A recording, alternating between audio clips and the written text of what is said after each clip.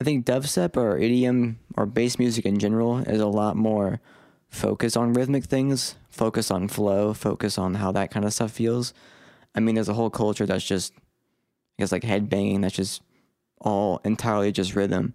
Or I guess most dubstep now is most basically entirely focused on rhythm. So finding ways to spice that up or kind of make it something you haven't heard before, or like making unique rhythms, I think is something that people have started exploring more, and there's like a lot more things to go and mess around with there. That's kind of why I'm doing that, because it's fun and sounds cool.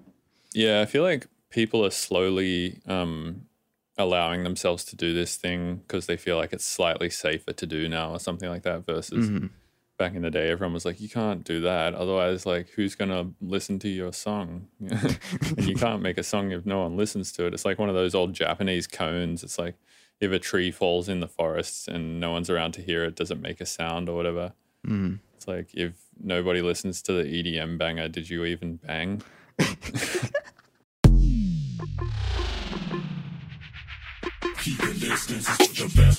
Welcome to the Mr. Bill Podcast. I'm Anand Harsh, editor-in-chief of theUns.com and Bill's manager. Surprise, Bill has been deep in the studio working on his new album, so we thought we'd give fans a bonus podcast this week. Bill's guest is Phonon, a brave young producer pushing the boundaries of bass music. He created quite a stir on Twitter a few months back with his polyrhythm tune. He's released on Audio Records and Subtronics' Cyclops recordings, and he's got quite a bright future in the industry. Thanks to everyone who's been rating the show and reviewing it on Apple Podcasts or whatever podcatcher you use. It helps people find the show. Also, please join the Patreon to get early access to episodes, bonus content, and full video of every podcast. It helps keep the lights on. Bill just dumped a shit ton of his catalog on Audius if you want to help him become a crypto hoarder. Also in the blockchain world, he and Funny just released their first NFT based on the Halftime EP artwork, which is super rad. Finally, head over to MrBillsTunes.com to sign up to become a hardcore Ableton-ear. Bill has added a new micro tutorial feed, and he's been dumping a ton of great content in there. Fans seem to be really loving this new HCA feed, so get on in there and give it a test drive. All right, enjoy Bill's bonus chat with Phonon. Hey, you're listening to the Mr. Bill Podcast. Hey, you're listening to the Mr. Bill Podcast. Hey, you are listening to the Mr. Bill Podcast. Hey, you're listening to the Mr. Bill Podcast. Hey, you're listening to the Mr. Bill Podcast. Hey, you're listening to the Mr. Bill Podcast. Hey, you're listening to the Mr. Bill Podcast. Hey, you're listening to the Mr. Bill Podcast. Hey, you're listening to the Mr. Bill Podcast.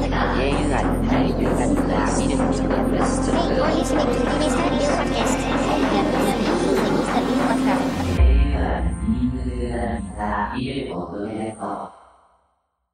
Well, yeah, cool, man. Thanks for coming on. It's good to chat with you. I know that you had a bit of hype around you a while ago with that polyrhythm tune, so we should probably talk about that a bit. But then also, like, I'm just interested in, like, yeah, where you're at musically, because you obviously have like a pretty interesting style, especially for the dubstep community. I feel like people in the dubstep community are like all to some degree just writing the same song over and over again. Yeah. And I feel like, there's obviously some exceptions. Like you are one of them, where you're just sort of making this weird jazzy, like crazy style of dubstep that's like not in, usual time signatures and whatnot. But yeah, I'm like, what's your musical background? So I don't have any like traditional educational backgrounds. So I guess like most people in elementary school, I did like a band for a little bit. I did drums, but like all I did was the snare drum, and then the teacher didn't like me because I was too energetic. So then the teacher pissed me off, so I quit.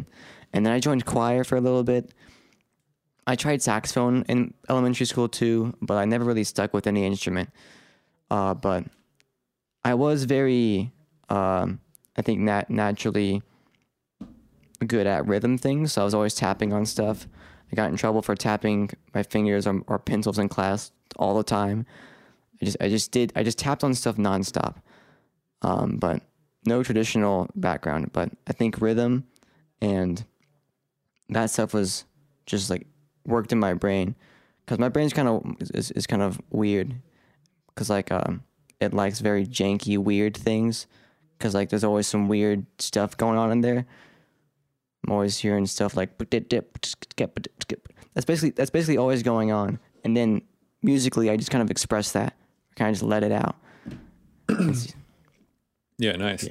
Yeah, I see that there's like cymbals in the back of your room. Are you a drummer? So I got like a drum kit when I was a lot younger, a really like small one. And I broke it very quickly. I hit it too hard because it was like made more for like small children, and I just beat the crap out of it. So now I just have leftover cymbals, and they're just back there, and I use them sometimes. I have an electric drum kit I bought recently. Oh, nice. Over there now though, so I'm starting to learn the drums actually. But Yeah, nice. That's very recent. Yeah, so when I was younger, my brother had a drum kit because he was a drummer, so I would play that sometimes, although he'd always get pissed off when I would play his drums. I feel like drummers are like weird in the sense that if you touch their drum kit, they're like, "Did you touch my fucking drum kit?"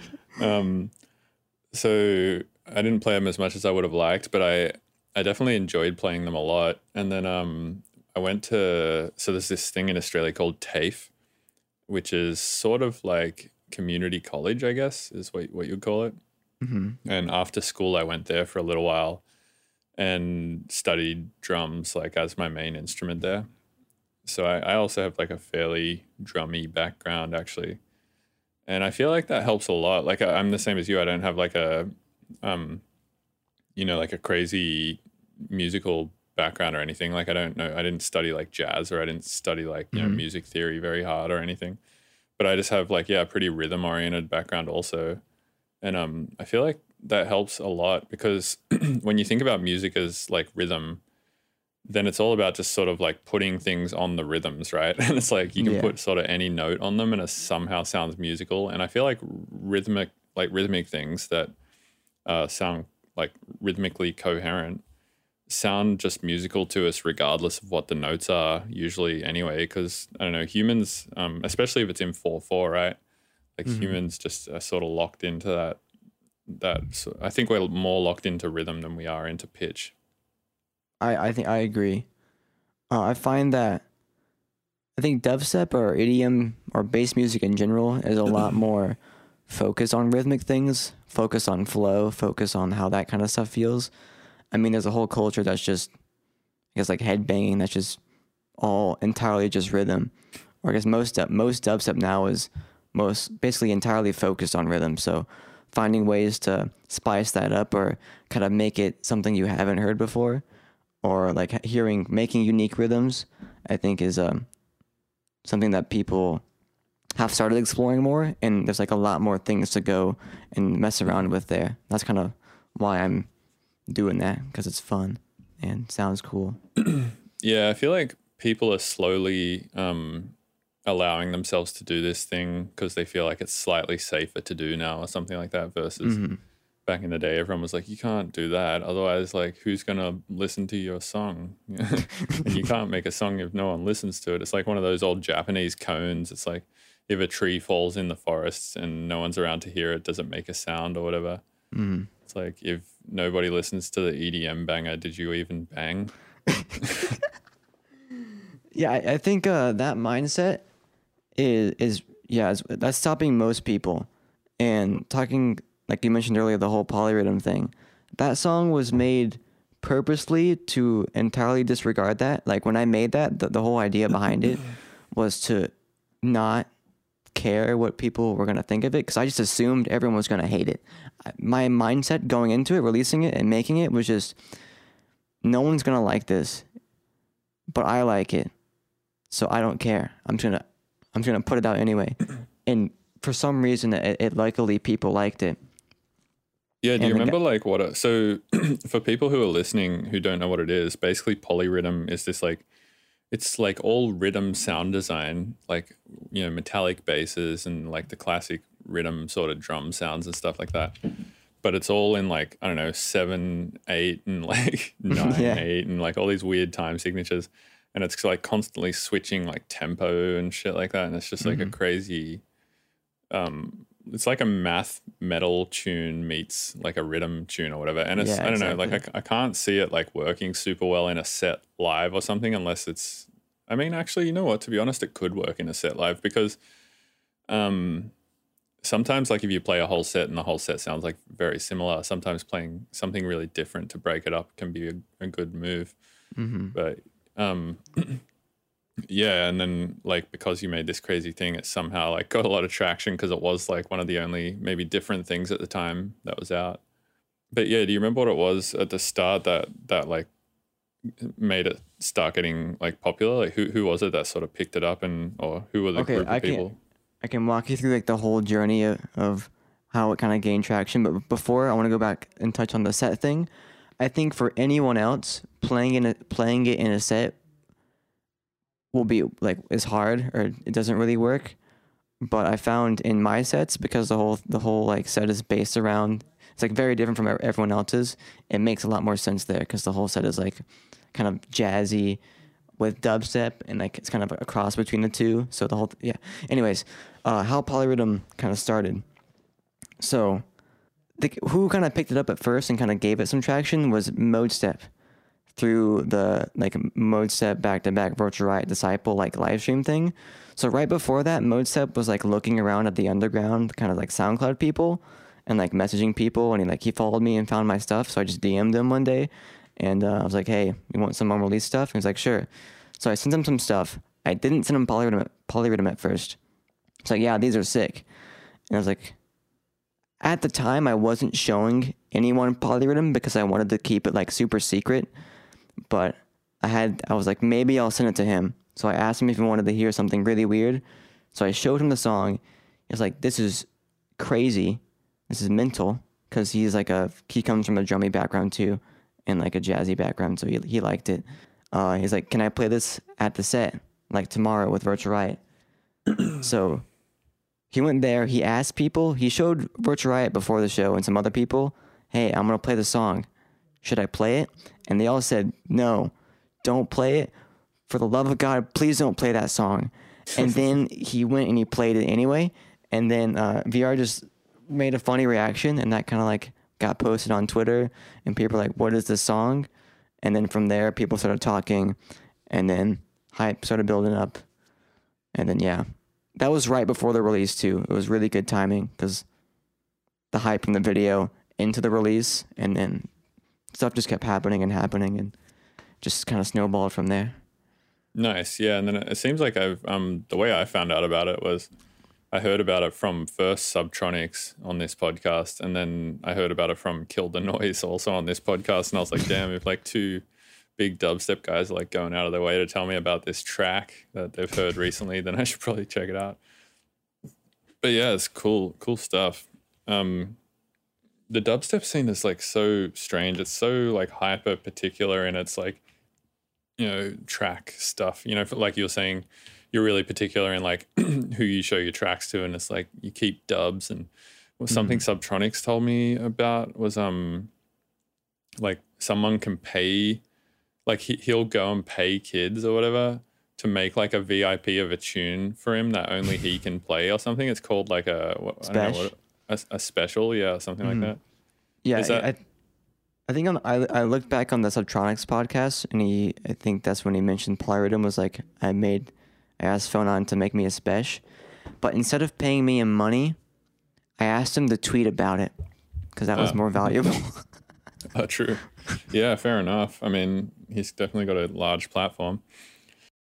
I think the dub culture though, there's a whole like culture of people like just keeping dubs and people being able to buy like dub plates that don't get released that only they can play because they bought it, and that's like right now is very strongly tied to like side aliases.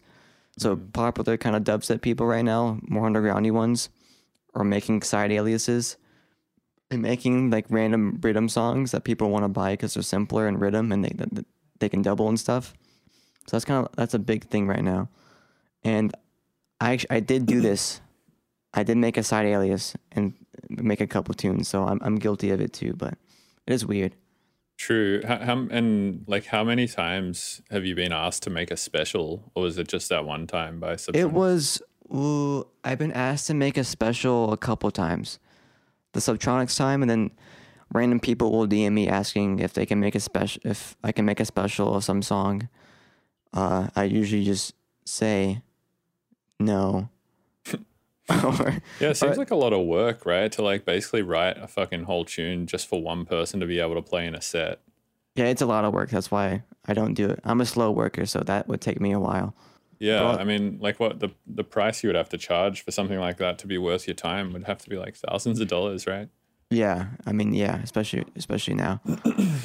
Well, the thing is like, if you make someone a special that they then just get to play in their sets, which means you don't get to like have it on Spotify or on, you know, iTunes or whatever, collecting streaming royalties. And it's also not like bolstering up your career as another piece of art that you've made that people can enjoy and so on and so forth. It's like literally the value of that piece of music for your career stops at them having it. So it's like you make this piece of music that takes weeks and then they pay you what, like let's say $500. It's like that $500 is all you're ever going to get from that special, most likely. I mean, there's going to be a chance that, you know, they might show it to somebody else or like shout you out during sets and being like, hey, this is an unreleased blah, blah, blah song or whatever. But for the most part, it seems like pretty much a detrimental waste of time to make them in terms of like career move stuff. But I guess if it's like fun and easy and you need to make a quick few grand or whatever to pay rent or something, then it probably makes sense. Yeah, I think the people who do it, they do it for like super, super simple rhythm tunes where all they have to do is kind of like tweak a few knobs in a synth or maybe change the flow like a tiny bit somewhere, and then they're happy, and then people will pay for it. And then I think it's mainly just like a source of income thing because the people generally doing them are mainly just like underground rhythmy people who aren't like getting made big bookings like pre-COVID, obviously. So like it's them selling dubs and doing specials is like how they make their money on music. So it's kind of a different mindset or a different way of going about money in music. Yeah. Where are you based, by the way? I'm in Kansas and no one Cool. else lives here. It's just me. Yeah, are you in Kansas City? I'm in Manhattan, Kansas, which is like 2 hours from there. Okay. Yeah, I played in Kansas City once at the Uptown Theater. So I used to travel like every weekend to Kansas City because my sibling was in like a jazz combo that was in Kansas City because Kansas City has a big jazz scene. At one point also I was really competitive in soccer. So I went to like the best team, which was in Kansas City. So I had to drive like 2 hours there and back just for practice. Damn. Like every week? Or Like every week. damn, I would imagine like if you're in like a super good soccer team, it's probably multiple times a week too, right? Yeah, I just had to pick certain ones to go to. Bro, my parents were legends for driving me and my sibling just back and forth and stuff. I mean, they're the best. Yeah, it's a mission. Yeah, the Midwest is crazy, man. It's like, is it super cold out there right now? I have no clue. I think it is. I just don't go outside. Yeah, it looks like you've taped your window up there so you can't see it. Yeah. It's like Is that just paper and tape? It's like poster board. I do that because I have a green screen that I pull up, and if I don't block that off, light shines through it and like makes it not That's a good usable. point.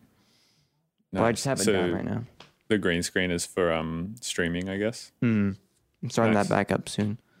I got like a whole new setup type thing. I've been revamping that. That's why I haven't been streaming. Yeah, nice.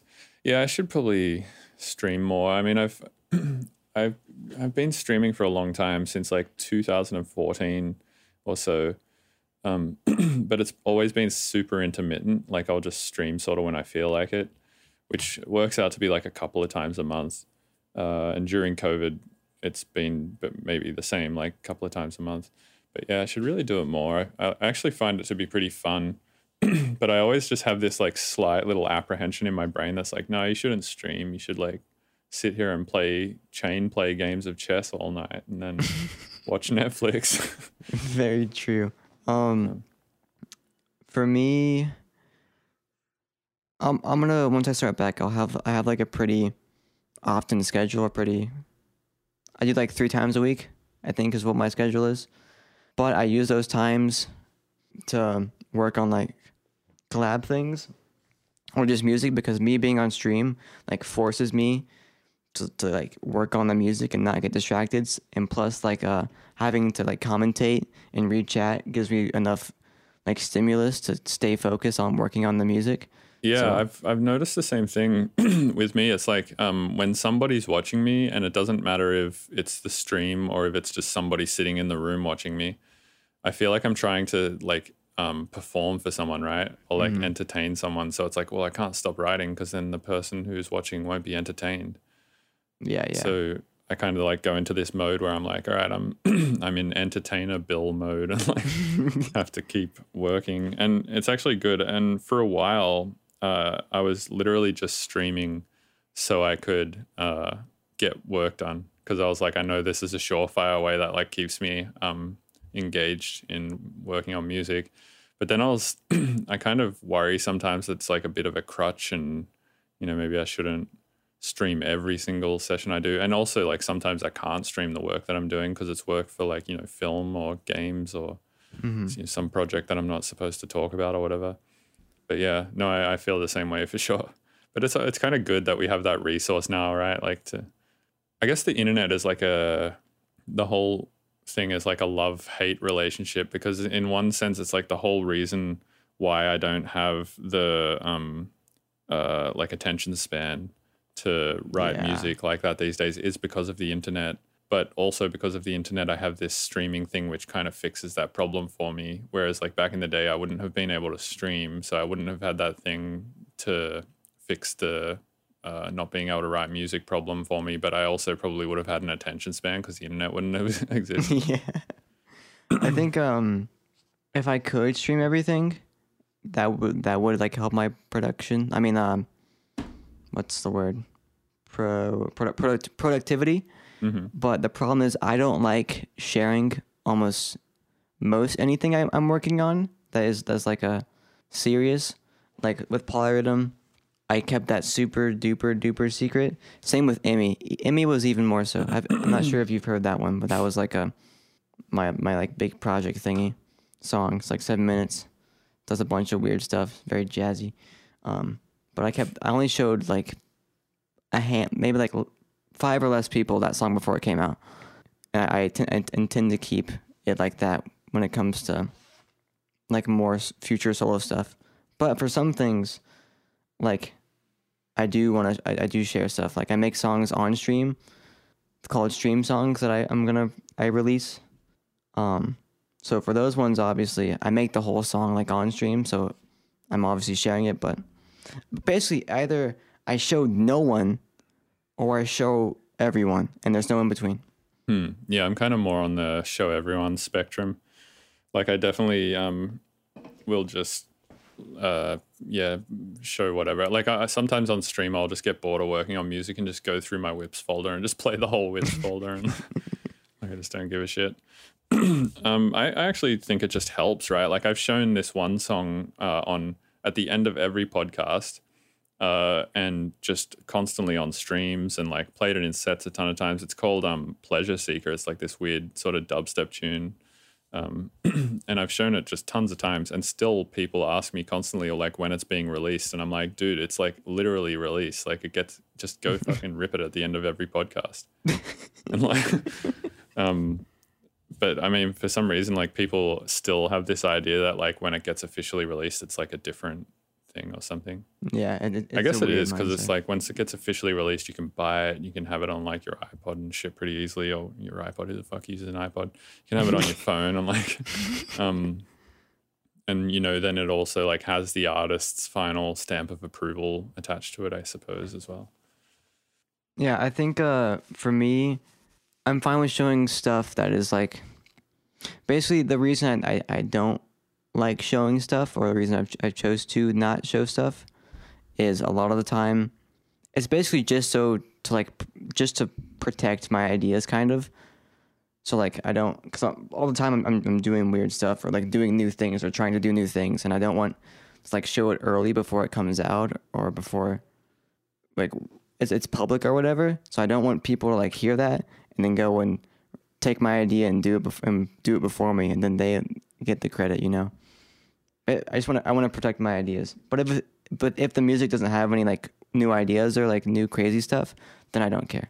Yeah, interesting. Yeah, here I was talking to Hero Boss the other day, and he said he doesn't like to show stuff because you only sort of get one chance to make an impression on someone with a song. And if you show them like a whip, then they already have, some idea of how the song should finish, and they already have some idea of how the song was, which means if you change it in a bunch of different ways, they might be like, oh no, I liked it better before, and like all that kind of stuff.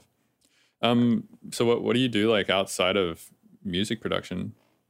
So right now, basically not much. I sit here and I try to produce music, and most of the time I fail.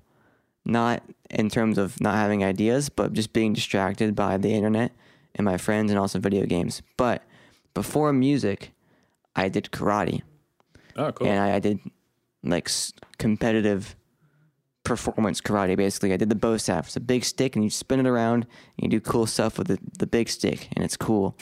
And the weird thing is, because that's like a much more niche thing, smaller community, and I was like really good at it, I'm technically better at spinning a bow staff around than I am at music. Like I have world championships in spinning a stick around for some reason. Nice. That sounds pretty. So are you like a black belt or whatever? What's the measurement for? I'm like a stick? second degree black belt and just in Taekwondo. Right. Taekwondo, I learned like the same thing kind of. I went to a Taekwondo school, but karate is kind of like a more broader term, I guess. I'm not entirely sure, but I went to like a local school. I got like my second degree black belt. It took a while, and then early on there they like introduced me to the bow staff, and then I like took it, and I just went online and searched people up doing it, and then taught myself through watching people do stuff, and I got like better than the instructors. And then I went to tournaments, and then I won all those tournaments, and then I basically just kept like getting better. And then I went and found like the most competitive circuit that there was for it, and then I went on there and tried to get on like a really competitive, prestigious, cloudy team with like so I was like fancy or something. Then I did that, and then the people on the team were mean to me. I was like, I don't like this anymore, and then I stopped. You're like, fuck this skill that I work so hard for. This guy called me a noob. Exactly. I'm out. Also, it was just super expensive because all the tournaments were just all around North America, and they didn't pay for anything. So we had to like pay for the flights and the hotels, and just like travel everywhere. And it was so much money. And the reward was like if I kept going, it was like, do I keep spending this much money to spin a stick around in hopes of maybe getting one more random title thing that doesn't matter?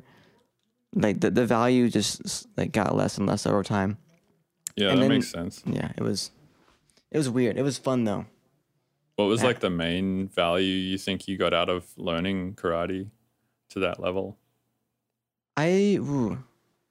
Besides just having a really a cool looking random skill, it's made me a lot more confident in terms of like maybe having to defend myself or something, because I do know like traditional practical karate as well.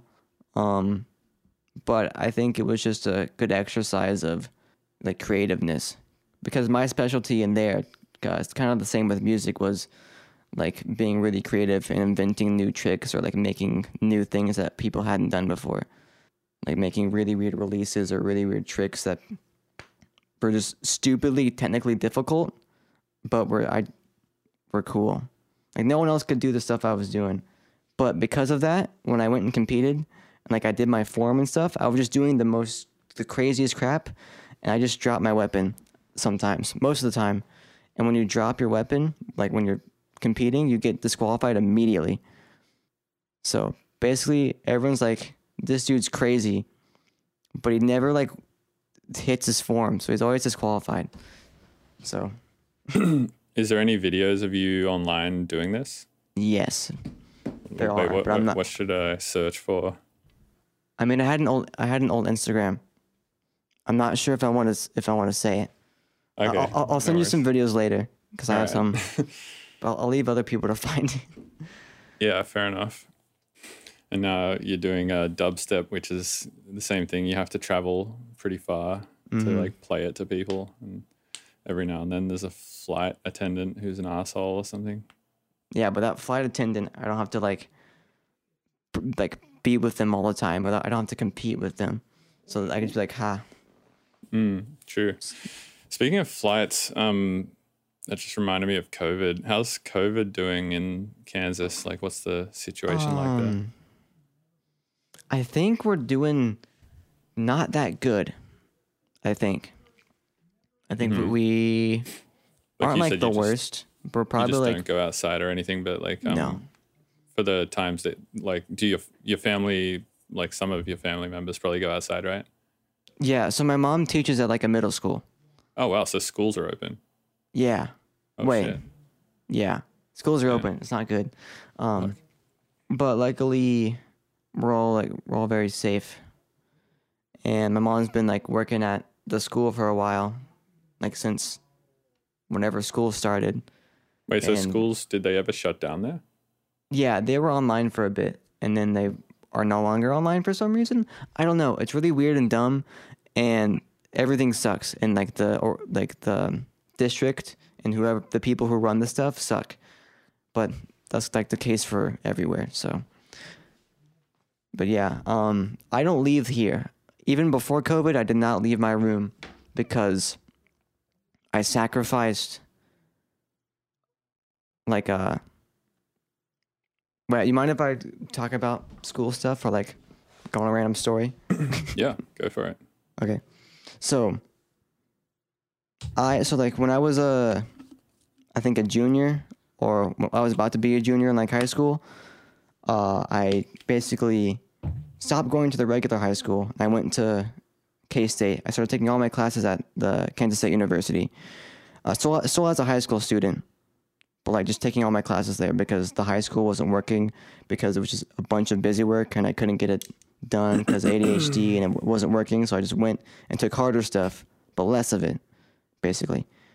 So then I just didn't talk to anyone there because I was young and also like a late bloomer. So I was very small and looked like a little baby child. So I just didn't talk to anyone because I didn't think anyone wanted to talk to me. So like the last 2 years of my high school, I just had no in real life friends, but I got really good at music, and that's still how it is right now. I don't have any like friends like from here, so I just sit in this room and I talk to people on Discord and I make music. So when COVID happened, it basically was the world around me is burning, but I'm doing the exact same thing, like before COVID and now. Yeah, I feel like that has been true for a lot of people. It was pretty true for me because, I mean, like the nature of writing music or whatever is like pretty solitary anyway. But there's definitely like, it made me realize how much I miss the little sort of bits in between writing music where I actually, see people. Like for instance, I'll sit here writing music all day and then like go out and meet someone for lunch or dinner or something and then come back and like write more music and or it's like not uncommon to I was actually mostly just going out for meals to be honest. And then also I guess like flying and all that kind of stuff. Like on the weekends having to go out for shows, like having my weeks sort of punctuated with like a show at the end of every week was like kind of helpful. Stuff like that. So that my life feels like it's changed a lot, but realistically, it hasn't that much. So how was going from like shows to no shows? Is it like better or worse? Luckily for me, I'm like in a financial position where it's not affected me too much financially, at least, because I like have set up my career in such a way where I have a lot of things that like I get my income from that aren't shows.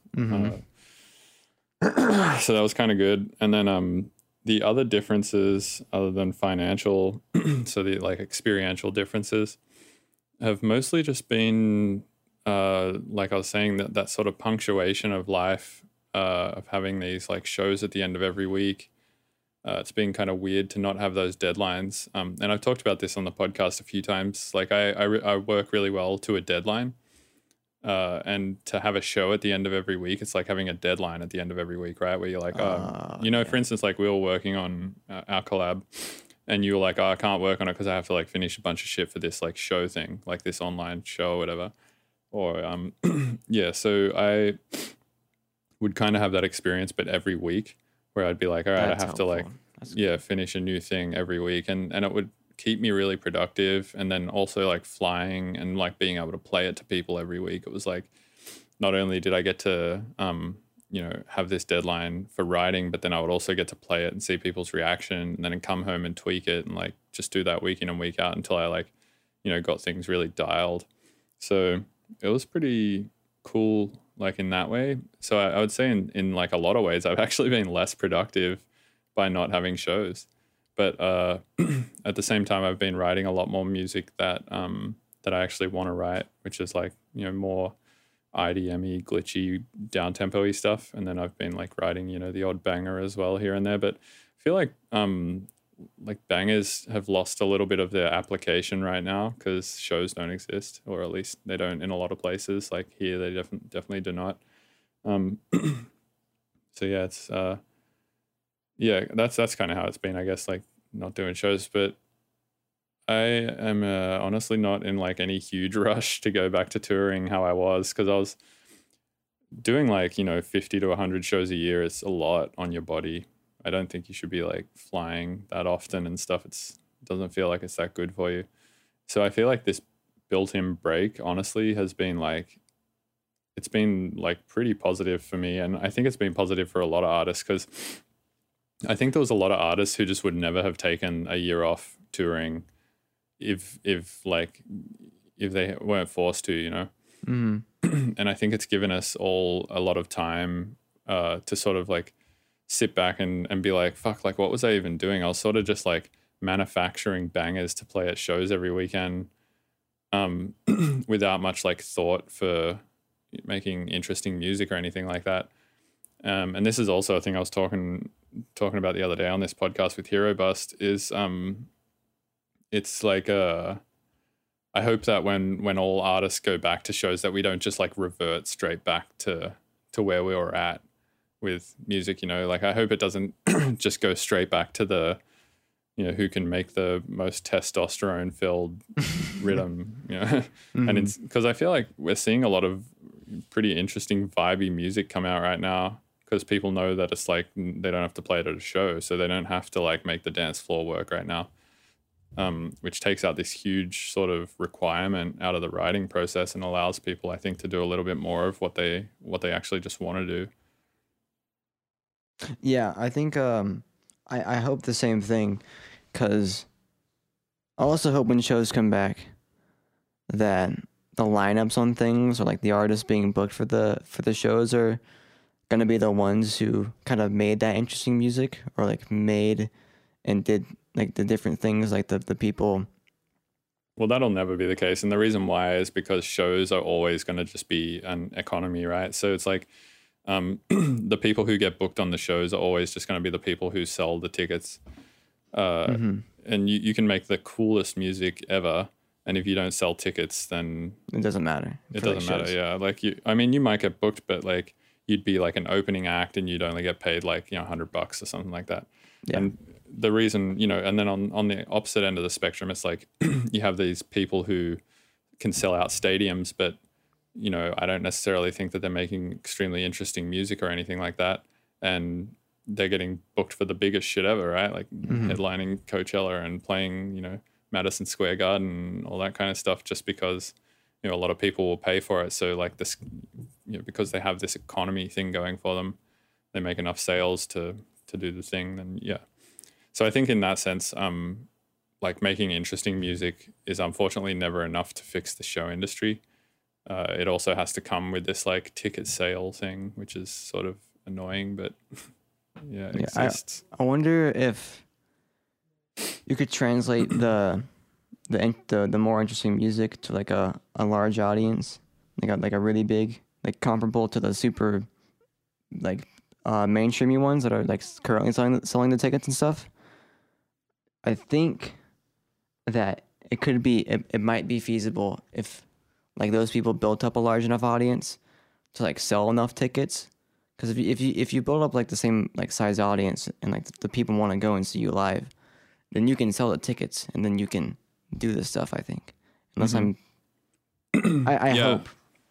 Yeah, and that sometimes happens. You know, like every now and then there'll be someone who's doing something sort of weird and interesting, and they'll get pretty big. Like I don't know. I think like Kendrick Lamar's stuff is sort of like a little esoteric and strange, and like Kanye is like a little esoteric and strange, and you know, to some degree, like Anderson .Paak is writing some pretty interesting stuff, and like these guys are obviously selling out massive stadiums worth of tickets, and therefore you get those kind of shows. But yeah, I don't know if there's any way to solve that economic problem in music without like some kind of, I don't know, socialist universal income type situation, which, you know, could be cool. Just give everybody tons of money and put on whatever shows you want. People go to whatever they want, and everyone gets paid the exact same. I don't think that'll ever work though. We're too deep into this capitalist shit. Yeah, I think like everyone's like obviously we all want, or at least the people who have not nuts for brains want like reform and like a better system, because obviously capitalism is dog water and not PogChamp, and this is just causes a lot of harm. But to like get out of that, the amount of work, or like the amount of like it seems very, very hard to even just make small changes to like what's currently what the status quo is, which is sad, because for some reason there's a large part of like especially like America's population that hears like they're like fed just like just constant kind of like propaganda type things. So when they hear people can just like say, oh, that policy is like it's just communism or something, and then people will be like, oh, that's bad.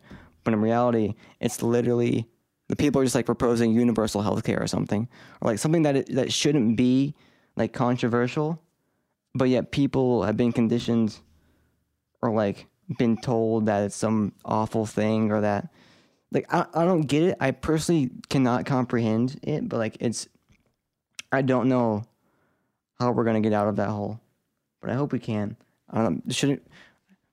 We should be talking about music and not politics, but yeah. Or we can. Do you fuck around with crypto? Oh, I don't like have any money in it, but I think it's pretty swag.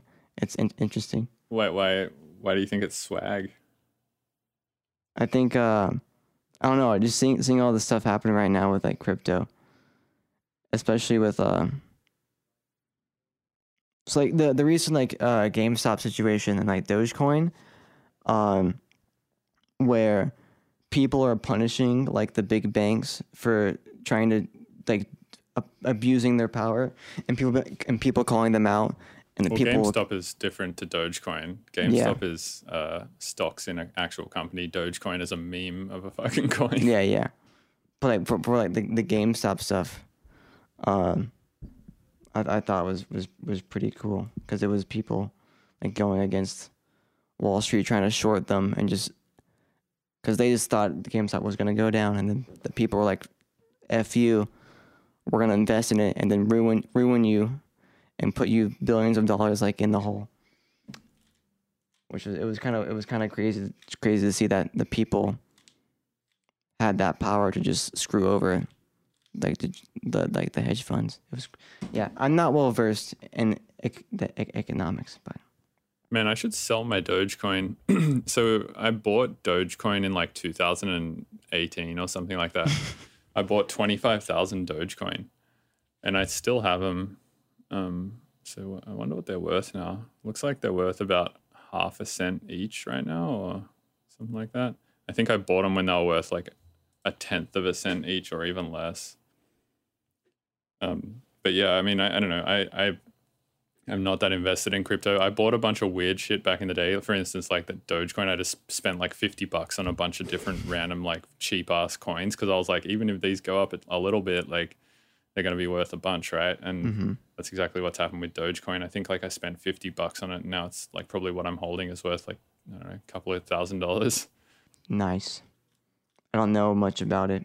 So I think the technology is cool. I think the idea, like the underlying idea is cool, which is you should take away like the middleman and take away the power from the banks, and, you know, not have these intermediaries between your transactions between each other. Everything should be like this sort of peer-to-peer thing with a blockchain in there. So yeah, everything is,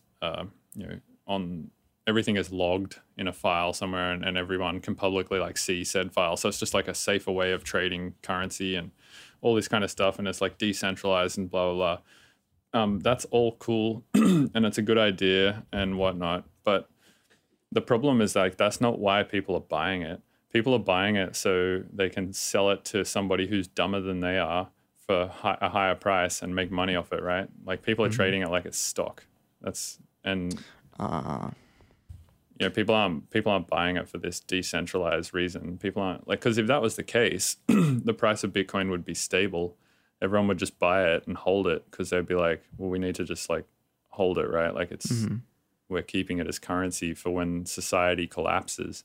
But that's not what people do. They buy tiny amounts of it, wait for it to go up in price a tiny bit, sell it, wait for it to go down in price a tiny bit, buy it again, wait for it to go up, sell it again, et cetera, et cetera. That's what you call a day trader. And that's like pretty much, I think, what makes up 90% of the Bitcoin market is just people who are trading it like it's stock. Yeah. Which is just human greed, really. I mean, it's exactly the thing that everyone is laughing about with the with the Wall Street bets thing and GameStop stock. And yeah, I mean, I think it's funny that these people who are clearly using Bitcoin for this reason, to just try and like cash out on greater fools than them, and then try and like code it in this fantasy that they're doing it for decentralization, is just fucking stupid. Yeah, it's a clash of ideals. But like Bitcoin, I think Bitcoin is like in terms of like its price, like Dogecoin right now is a big thing, but its price is like a fraction of a cent. But like Bitcoin, at one point, one Bitcoin was like 40 grand or something like 30 grand or something stupid. Yeah, what is it now? Bitcoin price. It is $37,000. Holy, that's insane. I think I have like a tiny bit. I should sell it. That's so. I think it's like Bitcoin compared to everything else is like such a large and stark contrast in like pricing, or like how I'm not sure how it got there, but it's very wild. Oh yeah, I have 0.36 Bitcoin. Let's go. That's a lot. Yeah, it's almost like 10 grand in Bitcoin. I should sell that shit. You should sell that. Actually, I think if Bitcoin's still 37 grand, I heard from someone that is like going down right now, but it's like estimated to like go up to 50 grand later this year. I have no clue if that's accurate. I just heard it from someone random, so it's probably not true. Yeah. So I'm sort of on the fence on like, because I have like just a bunch of different coins. Like my coin portfolio when I bought it all was like, I don't know, I think I invested like $2,000 or $3,000 into it. And I think now it's all worth like, I don't know, something in the realm of like 15 or 20,000 or something like that. But yeah, my whole like sort of point of buying it all was just to hold it for this like this society collapsing reason. You know, like if society ever does collapse and we do revert to all of these coins and want to, you know, switch over to using crypto full time to operate society, then yeah, it is good to be on like the front end of that. But I'm not going to be one of these people, I think, who like invests their entire life savings into fucking owning one Bitcoin or something like that. A singular Bitcoin. And then like a year later, it's worth a cent again, and then you have no money. Yeah, exactly. Yeah, it's so volatile. I don't understand like why it goes up and down in price so much. It's like nothing else in this world goes up and down in price like that. It's I think money in general is a very weird is weird, but also it's something that just occurs in like naturally within just like societies, like because people like trade stuff or like exchange things, and eventually like people want stuff like in return from what they give out, so then currency just naturally evolves. But like, wait, so you think we shouldn't have a system to trade with for goods and services? No, I'm just saying that it's like naturally entwined in society, but also it's very weird. Like money at this point seems like not a real thing with everything that's happening, but also it is, and also it has to exist kind of. Why does it not seem like a real thing?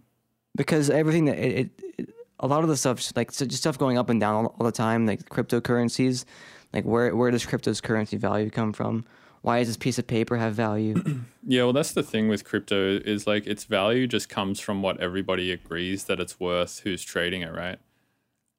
Yeah, because so like the money comes from just like the general consensus of, hey, this thing is now worth this much that we just kind of made up so that we can trade things. So like that is like just made up by people, but also because we all agreed to it and like agreed that it has value, but also we just kind of made it up, but it has value. It's weird. Money is weird. Yeah, I mean, I suppose fiat in that sense is similar, but it's just way more stable, it seems like. And the reason why it's stable is because of inflation, I guess. Like we're able to just keep printing more money.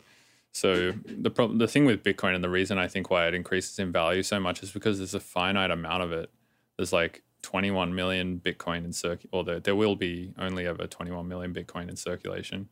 Whereas, you know, something like fiat, it's like there's an infinite amount in circulation, really, because we just keep printing more. So that's why it always stays down at the value it's at. Whereas, like, if you imagine with fiat, like the US dollar, if we just never printed any more US dollars from like, I don't know, 1950 onwards, like imagine how much a US dollar would be worth to somebody right now. That would be crazy. So I think in that sense, like that's probably why Bitcoin has gone up in so much. But I also think that it's like, I don't know, pretty damn overpriced. But I mean, like you said, if everybody agrees that it's worth X, then it's worth X. Yeah. Have you you've surely seen like the Bill Wirtz history of the entire like universe, right? I rewatched that again yesterday and was like watching. Oh no, I went into a Bill Wirtz binge because I just like Bill Wirtz a lot, and I'm watching like him describe the societies like evolving with like going straight from like kind of cavemen people like farming, and then farming straight into like having currencies and stuff. It was like this conversation just made me think of that. Because like it started out with just people making food, and then when someone started like making more food than other people wanted like that person's food, and like that person kind of became the important person. So people just kind of lived near them, and that they just traded to get stuff, and then like just from someone like farming, out of that like spewed like societal hierarchy, and so that part of the video just made me think of like how like hierarchy and like currency kind of just it naturally just comes out of people existing and interacting. But also those like things, do you think that we could have evolved any other way to like deal with any other sort of system? That's the problem. I can't think of anything like that gets rid of like currency or like hierarchy, unless the only way is if somehow someone back then, like obviously forever ago, knew that would happen, and then from like the very start they're like, okay, we're gonna use this different system that kind of gets rid of or avoids the problems that are going to occur. But like the people didn't know that because society. But how could they do that? Because like think about the guy who has the bigger house who grows all the food. Imagine if everybody was like, no, we're not gonna like go by your system. We're gonna like do our own system or whatever. And he was like, all right, well, fuck you. You don't get my food, and then they just all die. Yeah. They're like, all right, man, we'll go whatever system you want. Like you got all the food. So. There need to be like a time traveler to go back and be like, do this. And like, don't do it. It's going to turn into capitalism. It's not good. No. This conversation's derailed. Oh, that's how all the conversations go on this podcast. It's sure it always gets down into some bullshit. I like Speaking bullshit. of which, though, I should probably bail actually because I got to prepare for this doctor's appointment. Yeah, the other day on the Richard Devine podcast, I passed out and cracked my head open. Now Yeah, I'm stapled. I saw that. Actually, a friend of mine showed me the video. Yeah. I was like, pretty damn. hectic. So, no, I need to talk about my head with a doctor. Let's go. Yeah. Hope that But goes yeah, well. man, I appreciate you coming on and chatting with me for an hour. And yeah, we should work on our tune some more.